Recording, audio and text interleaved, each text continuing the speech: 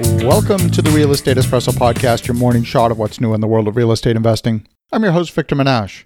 On today's show, we're talking about a major change in the way realtors market properties. In particular, the National Association of Realtors are defendants of a lawsuit brought by a consortium of agents called Top Agent Network. It was filed in U.S. District Court in Northern California.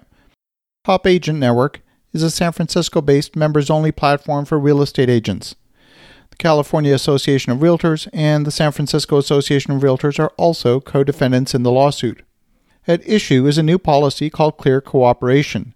The suit seeks unspecified damages and in particular to reverse NAR's newly enacted Clear Cooperation policy, which went into effect on May 1st. It was actually voted into policy back at the end of November of last year.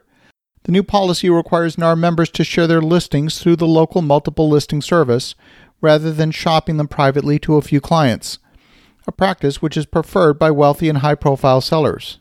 Members who violate the policy face punishment, including fines. I'm going to quote directly from the policy language, and it says, I quote, "Within one business day of marketing a property to the public, the listing broker must submit the listing to the MLS for cooperation with other MLS participants.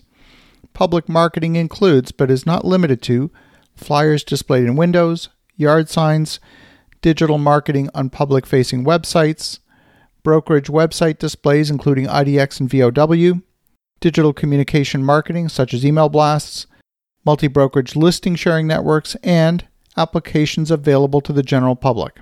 Now, the problem with this Clear Cooperation is that in many cases, sellers want to maintain privacy.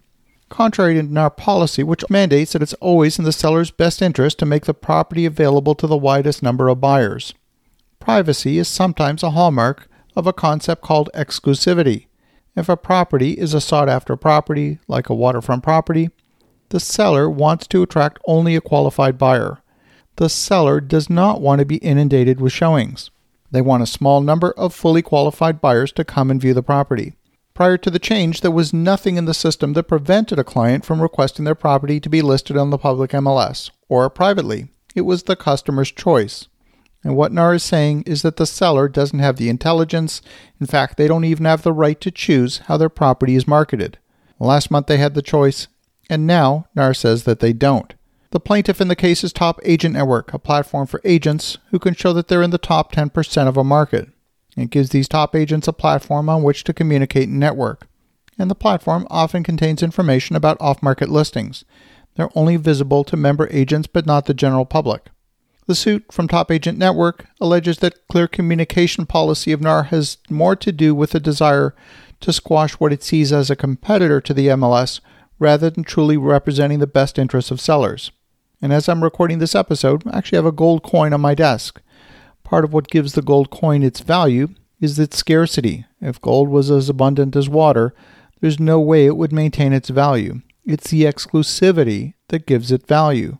And when you take something that is rare and commoditize it, you actually lower its value in the eyes of the buyer. It's surprising to me that a sales organization like the National Association of Realtors would fail to understand such a basic concept. Now, I get it. The idea seems paradoxical. We know that if there's more bidders on a property, the value will also be higher than just with a single offer. So in that rationale, casting a wider net using the public MLS makes it possible for more potential buyers to become aware of the property. The fact is, realtors should have multiple tools in their toolbox. It's never one size fits all. Clearly, an exclusive listing for a commodity one-bedroom condo in a building that has hundreds of units might not be appropriate and might not be in the best interest of the seller. But to outlaw a tool because it might be possible to abuse it seems highly unreasonable. At the end of the day, the seller has the choice of which method to market the property. In some cases, agents provide an incentive to sellers for an off-market listing. You'll often see a discounted commission for a pocket listing. In some cases, the agent hopes to collect both the seller commission and the buyer agent's share of the commission. But in exclusive properties, buyers usually come with an agent. So the argument that agents are trying to double in the deal to the detriment of their clients doesn't hold true in my eyes, at least not in most cases.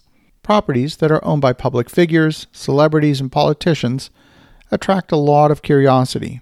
And by forcing all listings onto the MLS, any agent with a real estate license can demand a showing with a client that they qualify.